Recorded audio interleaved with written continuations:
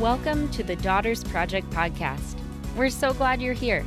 Join us this season as the sisters, along with Father Harrison Eyre, explore what it means to live with a sacramental worldview. You can find out more about our work at thedaughtersproject.com and on social media at DaughterSTPaul. Enjoy today's episode.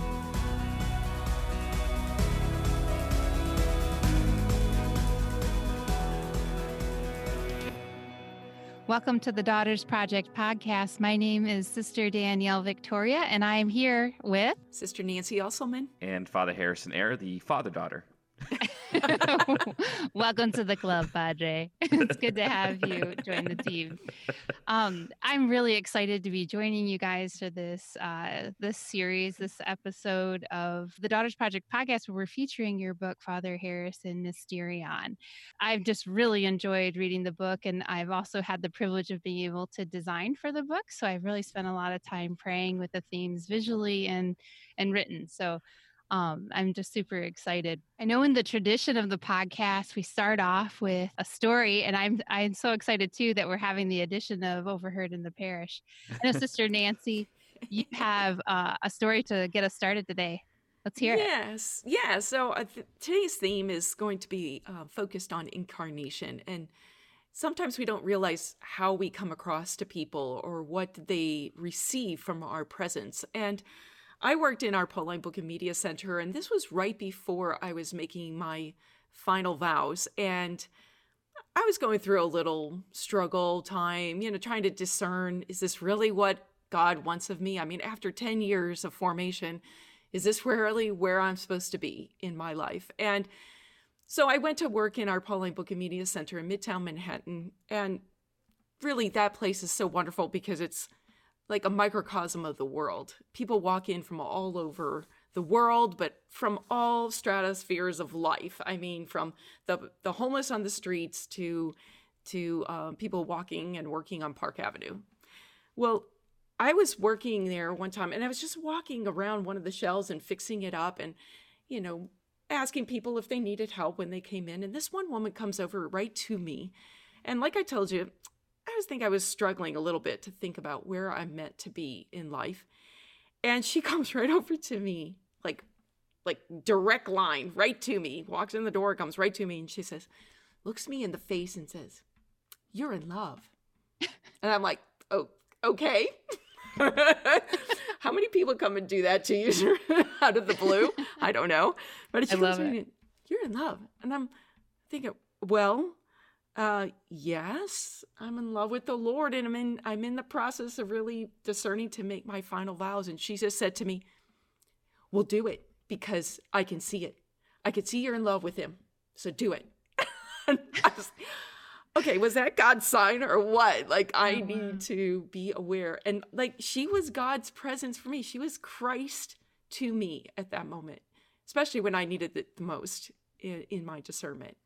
And It was just one of many signs that came along the way in my discernment. But I thought that was kind of unusual and kind of unexpected, as most signs that come to us are unexpected. Yeah, it's so incredible. I had a spiritual director once who said God shows up to us sometimes as our life. And like the stuff that you're really living in. And I love that about our topic of participation in Christ. The sacramental worldview is really about like diving in and delving into seeing Christ in everything, in every aspect of our lives. One thing is like that I feel like that gets expressed a lot in our life is humor. And one of our sisters was telling me a story. She is out. We have this house that we're able to spend some time at for vacation, and it's by the water, and it's really windy out there.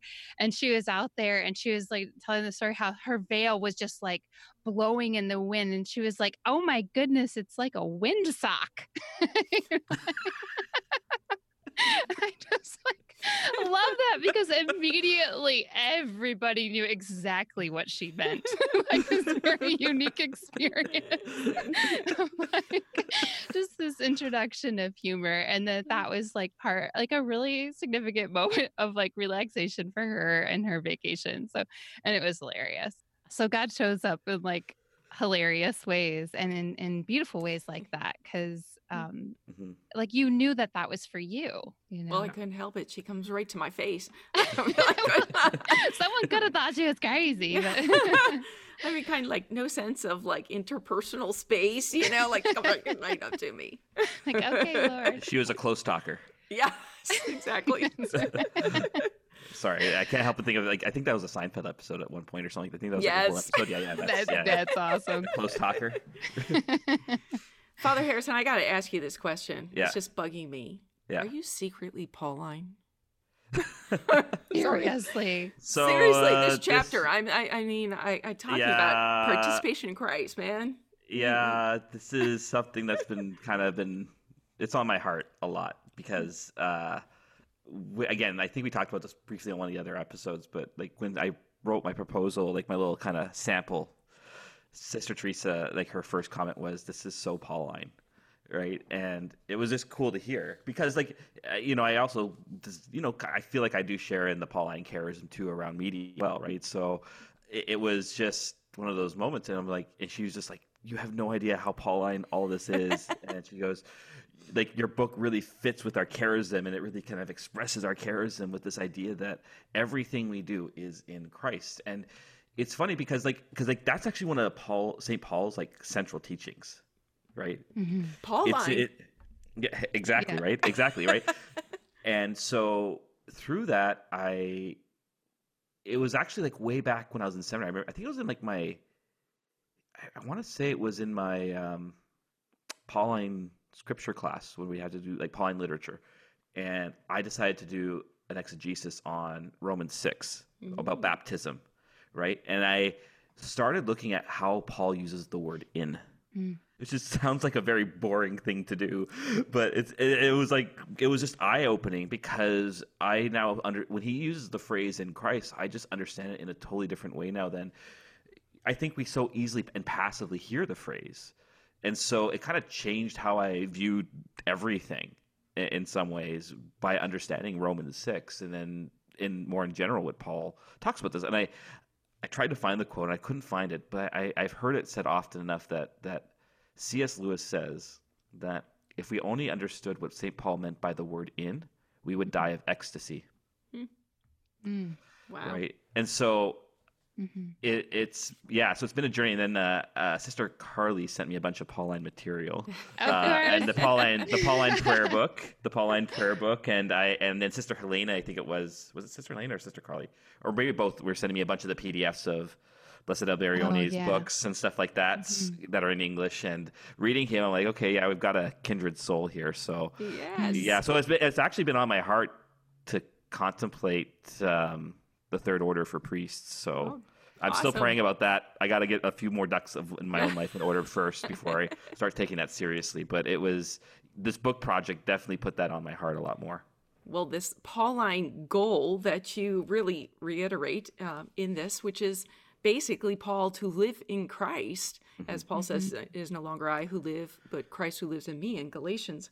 But you also said it's taking in the whole person, our mind, our will, our heart, mind, body, soul, intellect, everything. Our whole person is conformed to Christ. Now those words conform to Christ, Yeah. is so Alberione. Okay, our founder, Blessed James Alberione, talks about conformation in Christ, to be conformed to Christ, and he calls it Christification. And he has this wonderful quote. It says, "The process of sanctification is a process of Christification until Christ be formed in you. And we'll be saints in the measure in which Christ lives in us." And, or better, in the measure in which in which we live the life of Christ, but more so that Christ lives in us. That's everything about what he says in our Pauline spirituality and charism. And I think you just you got it in a nutshell. It's awesome. Yeah, that's awesome. That's so cool to hear. It's like, yeah, when you read saints and you realize like they're saying the same thing as you realize you're probably on the right path. You're like, okay, good. Well, I think that's so beautiful that you came to that from an experiential level, that you kind of came to that to the in Christ from outside of even the theology, like that I don't know. It's just like, it's really beautiful. Like to see that you kind of came that in your own, to that conclusion in your own journey. Yeah. Yeah, and it's a work of the Holy Spirit, right? Like that's Yeah. always the confirmations that these are works of the Holy Spirit in the end, and not our own. That He does this, and then, like, yeah, he sets up your own experiences, and like for me too, it's like, because that was like a more intellectual thing, like through studies and stuff, but it's experience too, right? Like this is the Christian way that every like. You start to talk about it, you almost like your brain wants to explode with the reality of the fact that, and even in this moment right now, Christ is in us and we are in him, and that he is working in the world in us right now. Like, Mhm. Amen it's just to that. That changes everything. it is The everything. incarnational moment that we become aware of. Yay. Yeah, exactly, right? I mean, isn't it awesome that's what Christ does? He by taking on our humanity, he really and truly enters into all humanity. Right? He transformed by entering into human nature. God has now transformed it by entering into it fully, so that in our humanity, through baptism, Christ is really at work there. It's like, and so like I think I say it in a later chapter about baptism, but like this is what baptism is all about. It's not a once in a lifetime event. It's Christ. It's the gateway to Christ always being at work in us, right? It's the landing pad, if you will, for Christ to come into our hearts and into our life in a real way, not in a poetic sense, like, oh yeah, the Spirit of Jesus lives. No, he literally, really, truly, substantially lives in you through baptism. Exactly. Yeah. Exactly. Well, like in this moment of like we're in the Easter season, I was praying with the antiphon for today, and it talks about like Christ having risen from the dead, dies no more, death will no longer have dominion over him. Alleluia. And just we're coming out of Lent, and we've been really we've been working on a book on for Advent, actually, even during that time with Sister Alethea, contemplating Memento Mori, right? And like really praying with the hope that like because of the incarnation, because Christ came and died and rose from the dead in the resurrection, like we no longer have to be subject to death. Like we are like the hope that sits in that, and that when we really look at that in relationship to all the things of our life, it's so profound. Like in the sense of like having a sacramental worldview makes all the difference in that reality. Like it's hopeless, it's dark, it's metal in the worst way without that reality. And one of the things that I've been contemplating with that is like how that's really serving people's needs, to be able to contemplate death in light of the resurrection, and just how it's helping people deal with this moment that we're in during COVID, that like, because when when you're able to sit amidst the suffering and the longing and the thirst that you spoke about in previous episodes, it's like, how do you sit there? How? I mean, they're going to happen, and it happens in duration and over time. And how, as anyone, but as even in choosing to follow Christ and desiring to be a Christian, how do you live that? And this word "in," I guess I'm kind of like stumbling to even find my way into like talking about how it radically changes how you live amidst the struggle of our human experience. And that's really the power and the grace and the gift of the sacramental worldview. It's like you really enter into the resurrection of the most difficult of circumstances. There's a really great film that came out last year, and it didn't get a lot of notice. It was on Disney, and it's a teen story about a young musician, Zach Sobiek, and it's actually a true story. Is a young man who discovers he has cancer and realizes he has only a few months to live, and he realizes his dream of writing music, and so he writes. Really, it's a one-hit wonder. He writes a song and it gets noticed and it's recorded and it gets on the radio. And it's an amazing story, first of all, because the family's Catholic and they actually have a little trip to Lourdes. I don't know if I talked about this the last time, but it was such a great story because he shows everybody around him, his family, his friends, and all of us who are viewing this story, how to live by how to die. And you talked about, memento mori, in the sense of like, yes, we're celebrating Christ's resurrection, but also in the awareness of death, that, this life is not all that there is, but there is something more that's waiting for us. And it's such a great story. And I'm sad it didn't get a lot of notice. So any listeners out there, go look for the movie Clouds. It's so worth watching. Is it on Disney Plus? It must be on Disney it's Plus. on Disney Plus, yes. I'll have to check it out there. You got to get Disney Plus. It's a great story, though. Yeah. I mean, in a way, the sacramental worldview, this idea of participation, right? This is another key phrase in all of this, and that we kind of explore in the book, the idea of participation.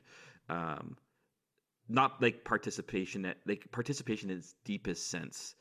Again, like, and there are a lot of barriers to this, which we're going to talk about in the next episode around modernism. But we're really in Christ, and so, which that's where hope lies, right? I've always liked to use this phrase that, like, and it's kind of like communion and liberation-ish to say, because I have a tendency towards that spirituality too, as, hope is the recognition of a presence, right? And it doesn't mean, like, hope, like, we always use hope as wishful thinking. Oh, if I just do X, Y, and Z, I'm going to overcome this illness. That's not what hope is. No, hope is saying Christ is here, right? Like, I can share for myself that, especially in January, and it's still been kind of lingering. It's been getting less and less, but, COVID kind of hit me psychologically and personally for a bit there. I'm an extrovert. I need to be around people, and I'm not. And as a priest, my whole life is dedicated towards serving others, and there's not a lot of opportunities to do those things right now. And when that rug gets pulled from you, it's not a lot of fun. And I'll be honest, even my prayer life in January was not as strong as it could be. But I had one little prayer I had on my lips every day. Jesus, help me to find you in this. I know you are here. And that's, like, for me, that's always been Christian hope, right? In the suffering and the hardship. It's not saying, I never said, Jesus, take this away. I mean, I would like him to, but it was, no, help me to encounter you here.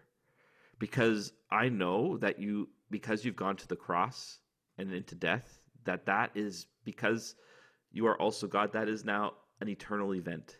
That you are now participating and lifting me up into. Mm-hmm. But I know it leads to redemption. And so I don't want to avoid this. I don't want to run away from this. I want to find you here. And because by saying that, it's also saying, I know you are here. I just can't see it. Because of the idea of participation, of being in him, he really did.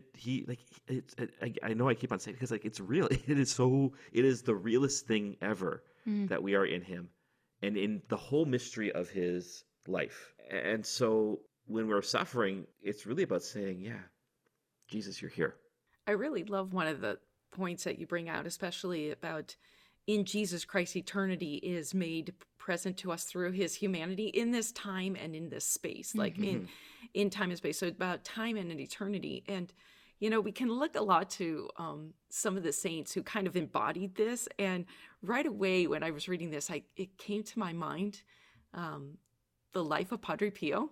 And, as a little kid, I remember my dad, I must have been like 7 years old, my dad bringing me to this store, someone giving a talk about Padre Pio and the stigmata and how he had the physical wounds of Christ, in his own body. And I was so fascinated by that as a kid. I was like, wow, what would it feel like to have Jesus's wounds? That's all I kept thinking about as a little kid. Careful what you wish for. I was like, well, I don't think I'm holy enough, because I was a little precocious child. I was always moving. I was never sitting still. And so I think I was like, no, I'm not holy enough to receive the stigmata, but maybe that's okay. I don't really want to suffer Jesus. That's not something I really want.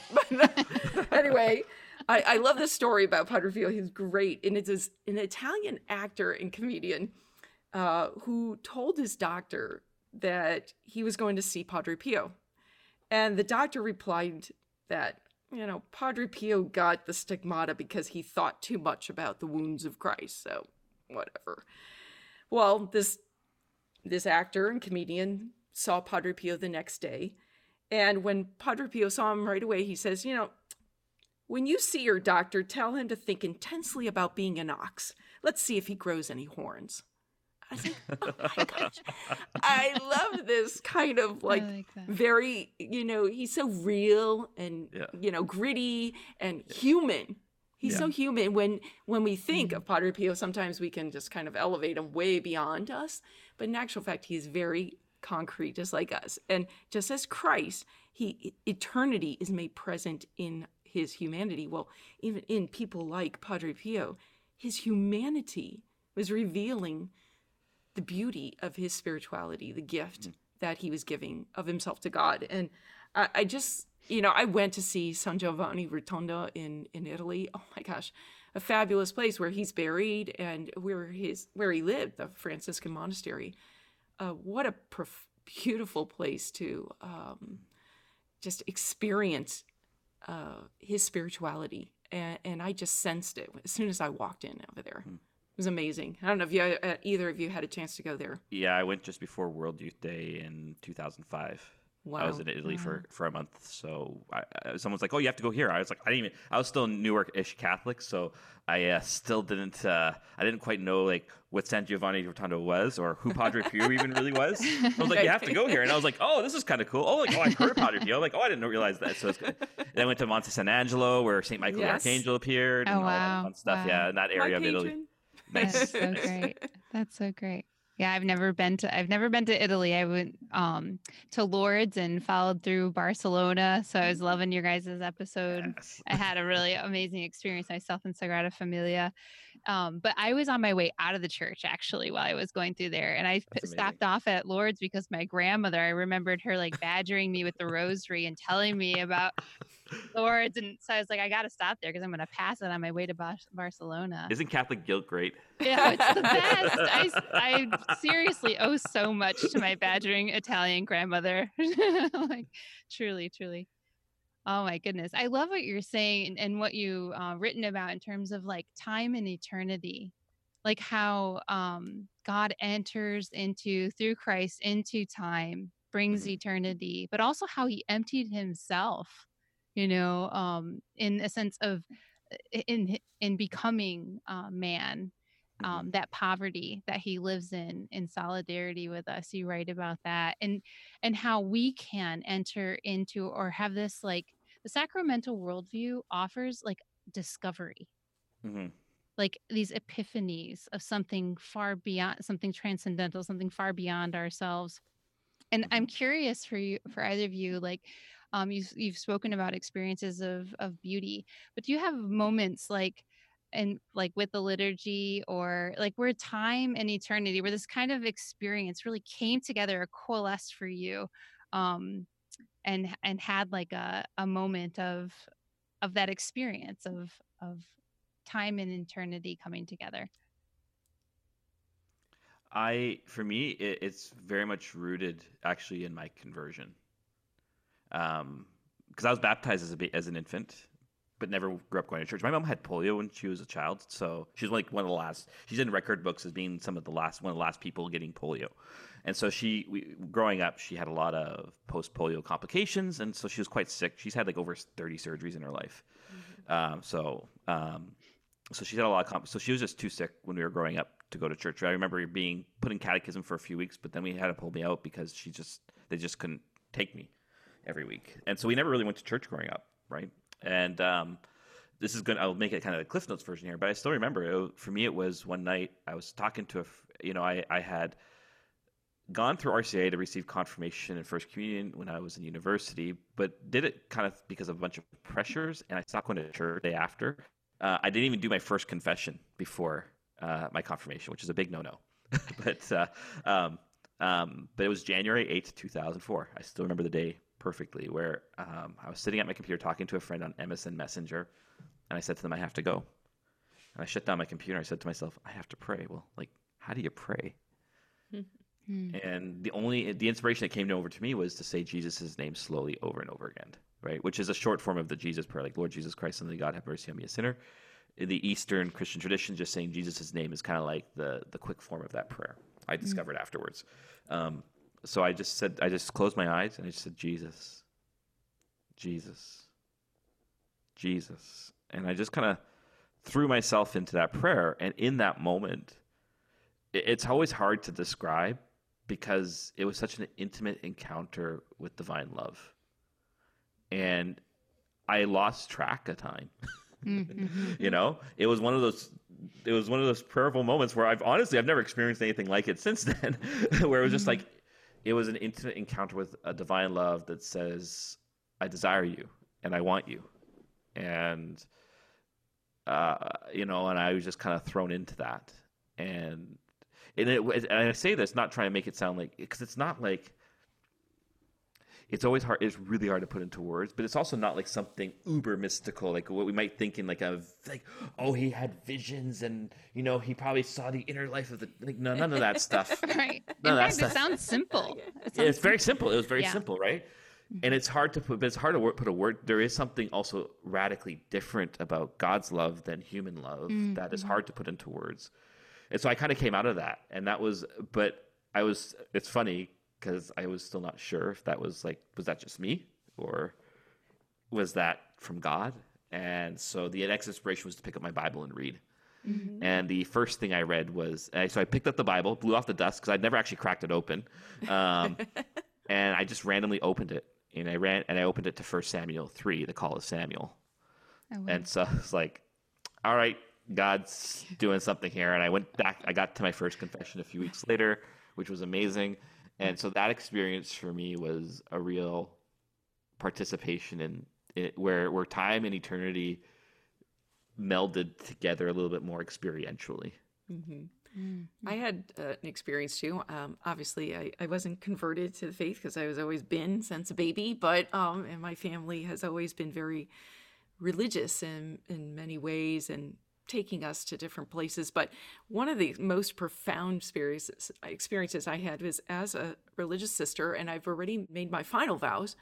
And I requested that we go to a group of young sisters. We usually go to Italy to our founding, because we were founded in Italy. Father Alberiani founded us in northern Italy. And all the sisters got a chance to make a pilgrimage, to go to Italy to make the pilgrimage to our beginnings. And there was a group of sisters. Years went by when a whole bunch of us never had that opportunity because we did all our formation in the States. And so there's probably about 33, 35 of us. So I sent out a petition that we go there and that we go during December and January, which is probably a crazy time to go to Italy, but we did because that was the 100th anniversary, December 31st, 2000 to 2001 was the 100th anniversary of our founder, Blessed Alberiani, having that inspiration before the Blessed Sacrament to begin the Pauline family, to see that need for the world, to take the means of the world and use them for the gospel, basically all the media available to us. So a whole bunch of us did a major pilgrimage. We all went, and we were there in the Cathedral of Alba on December 31st, so New Year's Eve, 2000 to 2001. And it was great. It was packed with Paulines from all over the world. It was the most wonderful experience. So we had hours of adoration before, and then at midnight we had Mass, and then it would continue on for hours of adoration all through the night. Well, so we were there, and it was such a profound experience, really being in that same cathedral where he received this inspiration. But this is when time and eternity come into play, physically. This is New Year's Eve. And in Italy, all the property around the churches belongs really to the town, to the city. So they decided to set up a whole New Year's Eve party right on the square in front of the cathedral. So right at midnight, when Mass began, the place exploded with music and loud, mostly American music, which is kind of funny. All this American music was playing, and it was really loud, like literally is Italians love American pop. Yeah, and it was like the beat was sounding through the walls of the cathedral. And it was like, all I remember is going up to, yeah, exactly. All I can remember is going up to communion and it's, na na na na la bamba, da na la bamba. And it's like, oh my gosh, la bamba. And I'm like, oh, the body of Christ, amen. Trying not to dance in the middle of it. That's so Pauline perfect. But, and it went on, of course, all night long, just as we were praying. But it was distracting at first. And you're thinking, how can I pray like this? I can't pray. This music is like blaring in my ears. And then I realized, this is exactly what El Barione talks about living Christ and communicating Christ in the world today. We're to live Christ. Here we are before the Blessed Sacrament and interceding for the world. And interceding for the world as we're hearing what's going on outside. It's as like the world is literally at your doorstep. Exactly. It was like perfect in one way. It was a perfect experience because this is exactly who we're called to reach today, the people of a media culture, of a popular media culture. And it was just a great experience. I'll never, ever forget that. And even though it may have been distracting, it was also deeply profound. And it was the coming together of time and eternity. It was a very incarnational moment for me. Oh, I love that. I love that. That really hits on one of my quotes that I kind of plucked out of your book, Father Harrison, that we are given a real and mysterious access to Jesus, whereby we participate in all the events of his life, death, and resurrection in our own history. And it's so beautiful. I had a similar experience when I was discerning, and I was visiting our sisters in Chicago, and it took a bit of an adjustment. I thought I'd be Carmelite, to be honest. I thought I was like going to go to the cloister, and I was had this romantic idea of like running away from everything, just going straight into Jesus's arms at the foot of the cross. And the Lord called me to be a Pauline. And here I am sitting in a chapel in adoration, and there's like every bit of music, bassy beats. And I think even Lollapalooza was happening across the street. like quite literally, literally. And it was a moment of integration for me, actually, I remember. And that's another key thing for me with the sacramental worldview is beauty, integration, and simplicity, where things like come together and reveal you to yourself, humanity to you, and something about who God is. And I just remember thinking that going back to my story before of being in Lourdes, I don't remember anyone being there. I'm so serious. Like that place is so busy, but I don't remember anyone being there. There's this huge tent that was like right by the river, and it was almost completely empty. Like I don't remember anyone being there at all. And now I know that somebody had to be there adoring Jesus. But in this tent was Eucharistic adoration, and the host was like 3 times the size of my head, and it was huge. And I went into this space and I just sat down, and it was so peaceful and quiet. I just remember it being so white, and I was completely captivated. And I didn't even really go in or tour the grounds at all. I got off the train, I went down this roadway, across the bridge, found this tent, sat in it, and then left. And Lourdes. And I was completely captivated. And that was like, at that time in my life, it was like I was the world in a sense, and the fullness, busyness of life and all these things that I was thinking about, my 10-year plan of life and all this. The Lord captivated me in this silence. And then being in Chicago in that chapel in the middle of the city, I was realizing and connecting that I had an opportunity to be interceding for humanity from that place of silence. And that turned me into like a tabernacle, and that's like, that gave me such a profound connection with Mary, which you talk about later, of where that's really, she's really the climate, right, for that transformation in Christ. But that's so beautiful. I love that it's this unfolding. Yeah. That happens. Sister Danielle, do you remember when we were at the retreat house? I was making a retreat and Danielle was there. Yeah. And I, at the end of the retreat, or there was one point we could talk at a meal, and so the other retreatants, so we were talking. And you asked me, he's like, "You're your daughter of St. Paul." And I said, "Why, you know of us?" And she's like, "Yes, I do." And then I said, "Well, why don't you come visit us after the retreat's over?" And she's like, "Really? Do you remember this?" I And do. I brought you around. So I said, "Okay, come with us." So I invited you over, and you came over, and we took a tour of our whole house, our publishing house, and everything. And you're just like, at being an artist that she is. Yeah. My heart was An throbbing. amazing artist. Amazing. Yes, Celestia. amazing artist that she is. She is captivated by the art studios and the photography studios, and like she was going like gaga, and I was like, yeah. It was like sacramental moment, right? Yes. Yeah, it really, what I find so exciting about this and why I like barely have words to even talk about it, because it's like you want to talk about all the things with it, because so many of these experiences of the sacramental worldview I had outside of the church. I had as like inclinations towards a real depth of truth and beauty, like in an honest and kind of natural sense, like, and so when I discovered these truths in the church and realized that what I had kind of drifted from was this treasury, I was like, I'm done. Sign me up. And I think after that day, I talked to Sister Margaret Michael, who was a vocation director, and I was like, "So when do I enter?" And she was she's like, "There's just a chill. process." There's a psyche eval. It's like you're like, oh, it's like whoa. Her Staten Island accent. But I was like, no, I absolutely know this is where I'm supposed to be. This is written on my heart. Like I knew this before I had words to know that, like, how to describe it. I know this. I think that's part and parcel to all this too. And really it's true. Like suffering is in many ways is actually at the heart of the Christian life, but God also wants to delight, and if he gives you particular charisms or gifts in life, they're for a mission. Mm-hmm. And so he wants to give you those things where you're going to delight in them.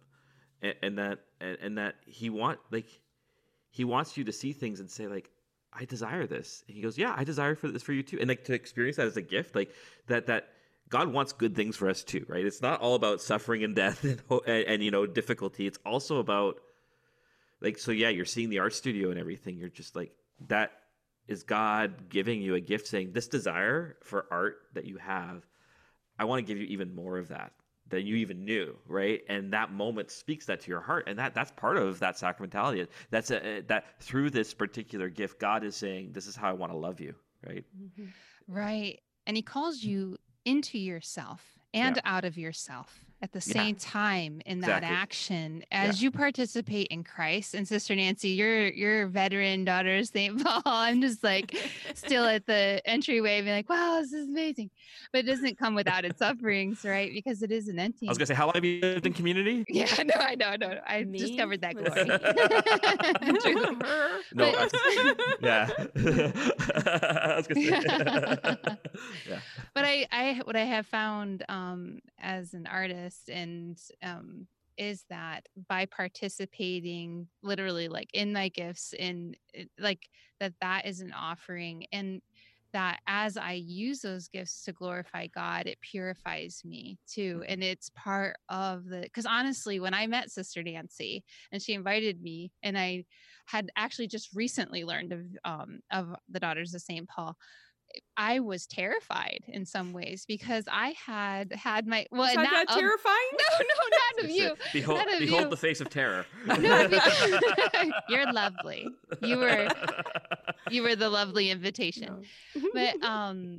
But because I knew that it would mean using my gifts, because I knew that for me, I had a conversion experience in college that really was like art became my God, and it was what my world was wrapped around. And to pick those back up, was like, that was almost a burden to think that my calling was going to be, and that was going to be involved in my calling, but it was very clear, like, that when I made my vows, in the context, it happens in the context of the liturgy. And I really felt like, I had put my gifts on the altar when I began to discern with the Daughters of St. Paul, religious life in general. But really when I was feeling very called to the Daughters of St. Paul. And I just said, Lord, hand them back to me when I can use them for your glory alone. And I thought that I would be like picking them back up. But when I was professing my vows, my first vows, I really felt like the Lord said, like, you're placing yourself on the altar where you have already placed your gifts, and together we will make an offering. And like that is liturgical for me. That my gifts and all of who I am has been placed on the altar, and now I'm going to live a liturgy of life with the Lord, you know. And I think it also really hits on another quote that I absolutely love, that I'll have on my wall and in my journals. And it's like, without this idea that time and eternity come together in Jesus Christ, the sacramental worldview is an impossibility. And I think that that's what did it for me, is like, this is reality. This is about stepping into reality, who is Jesus Christ, who is a person who loves you and wants a relationship with you. Amen. Father, I just love the part when you go more into what is a sacramental worldview, you know, and we, you know, in this perspective of participating and living in Christ, how we find our wholeness and fullness in Christ. You mentioned this aspect of the sacramental worldview recognizes that God always works through creation. God works through particular times, people, places, things, and situations in our lives. And, you know, to live a sacramental faith, you say, we have a confidence that the physical can make present and point towards the spiritual. I'd love for you to share a little bit more on that. This is always cool, too, because sometimes you forget what you write. You're like, oh, yeah, I did write that. Oh, okay. I know, I do that all the time. Maybe I'm wiser than I thought. No. But yeah, it really gets to the crux that God works through things. God doesn't work directly. He actually works indirectly because it's a work of cooperation, right? It's an engagement with the freedom of all creation and with our own freedom. He doesn't want to force us. He wants to invite. And so the sacramental worldview, when we're talking about that, it makes present and points towards it. That's what sacrament means, right? Again, like your basic definition is a sacrament is a physical sign that makes present an invisible and a reality, so that it makes it present and knowable through something in a veiled way, like, you know, bread we use towards the Eucharist, water for baptism, etc. But it also points towards something. It by making it present, actually, it's like a sign that points us towards the true reality of what it's participating in. Like, so when you're baptized, you are being immersed into the Paschal mystery, right? When you are receiving the Eucharist, especially in the context of the liturgy, you are participating in Jesus' death and resurrection. It's the renewal of your baptism each and every time. And so, but that even outside of that, like that, and these are some of these stories that have been kind of pointing towards this, that God really does use even the normal events of life to make himself present and to point towards him, right? And I think most people sometimes it's more dramatic than others, but I've rarely met someone who hasn't, at least who is trying to take faith seriously, hasn't had some sort of moment like that, where, because it's also like what it does then is it says that creation is ultimately a good thing, right? Which I think gets to a bit of a Pauline thing, right? Towards media and stuff like this, right? Like, actually, there's goodness here. Sometimes, yes, it can be used for evil or it can be used for bad things, but it doesn't mean in and of itself it's bad. And that gets to be very incarnational, right? That, yes, things get twisted and used for bad purposes, but it doesn't make the thing itself bad, right? And so it's the same thing with media. It's the same thing with creation itself, that God will really use these little means to make himself present and known, but also point us towards him, which then builds up, it ignites our desire, right? But again, we're going to talk about this next week again. This is the barrier for most people, this idea that God works through things. Can't I just talk to God directly? Can't I just confess my sins to him directly? A lot of people don't have a problem with the idea of God, but they have a problem with the idea that God works through things. Right. But what a beautiful dignity he shows to creation, that he deigns to involve himself in this. Right. wow. That's awesome. yeah. You know, Yeah. what you said, and even in what you write in your book too about the sacramental worldview, is about seeing everything through the eyes of eternity. Mhm. And talking about media, because that's what I write about. So No, in really? my I would not book, have known. I would have A not known. Sacred Look, it's Becoming Cultural Mystics, I actually talk about viewing the art and artifacts of the popular media culture through the eyes of faith. Really, basically, as you said, it's a sacramental worldview, seeing everything through the eyes of eternity. It's a sacramental vision on the popular media culture and the art of the culture. So the movies, the television, video games, everything, the music that comes out of the culture, not everything is good, not everything is perfect, but often because it's human beings creating, there are some elements of truth, of human needs and desires that are coming out of it that can be elements that we can draw on to be able to communicate the fullness of truth, which is found in Christ. Yeah. Right. And everything is in Christ, the fulfiller of all our needs and desires. What you're talking about is like the beauty of the sacramental worldview and what it has to offer people, Yeah. and like what is lacking in our world is like I hear over and over, even the Catholic world, Christian world, secular world, that these are dark times. This is darkness. This is, so much evil rampant. And though that we need to acknowledge and call out evil where it is, the sacramental worldview offers hope amidst darkness. It says that this is the most epic story to be told right now. That's when saints arise. That's when, these new epic narratives arise out of the darkness. There's real beauty to behold even in this moment. And I think that that's something Yeah. that I even discovered in the apathy or the kind of resignation or disillusionment in my own journey, that there was a spark of hope even in the midst of all what I was experiencing. And that was God revealing himself.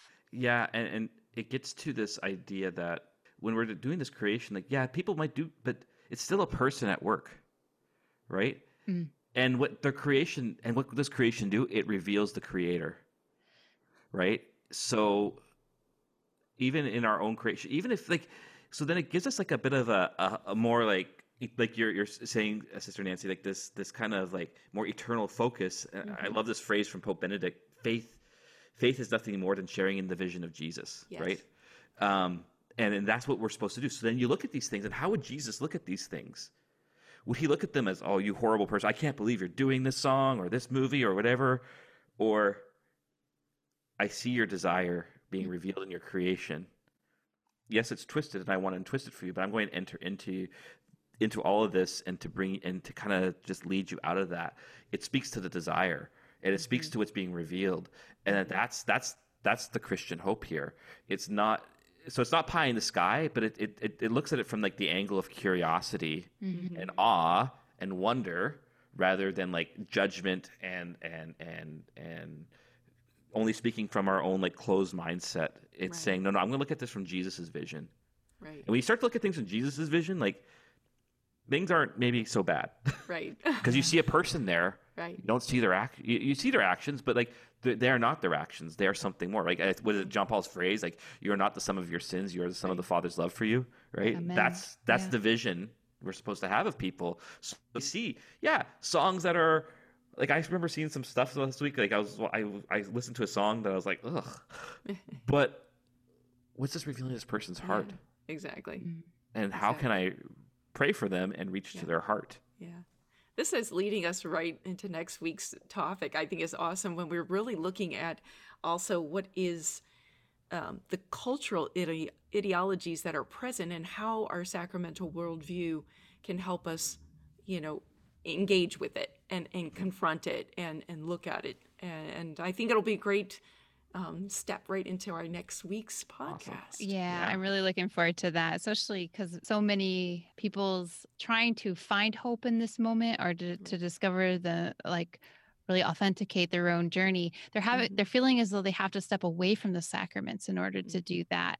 And I really I'm excited to delve into this next chapter because it's really, there's such an awesome discovery for all of us of authenticating who we truly are through the sacraments. And so I'm excited to talk about that. So this is like a perfect moment to enter into a prayer and kind of interceding, but also asking for that grace ourselves to live Jesus Master, our way, our truth, and life for our mind, will, and heart, that he might truly radiate through us. So I'm going to share a prayer here from our book, for the Queen of Apostles prayer book. It's really beautiful. It's like a little treasury of all the best prayers throughout time. And this one's from Blessed James Alberione. Jesus, Divine Master, we adore you with the angels who sang the reasons for your incarnation. Glory to God and peace to all people. We thank you for having called us to share in your saving mission, and kindle in us your flame of love for God and for all humanity. Live in us so that we may radiate you through our prayer, suffering, and work, as well as by word, example, and deed. Send good laborers into your harvest. Come, Master and Lord, teach and reign over all. Jesus, Master, our way, our truth, and our life. Teach us your way of truth and holiness. Amen. In the name of the Father, Son, and the Holy Spirit. Amen. Thank you so much, you guys. It was really great to join you on this episode, and I look forward to the next two. Same here. Yeah, God bless you all. God bless you. Take care.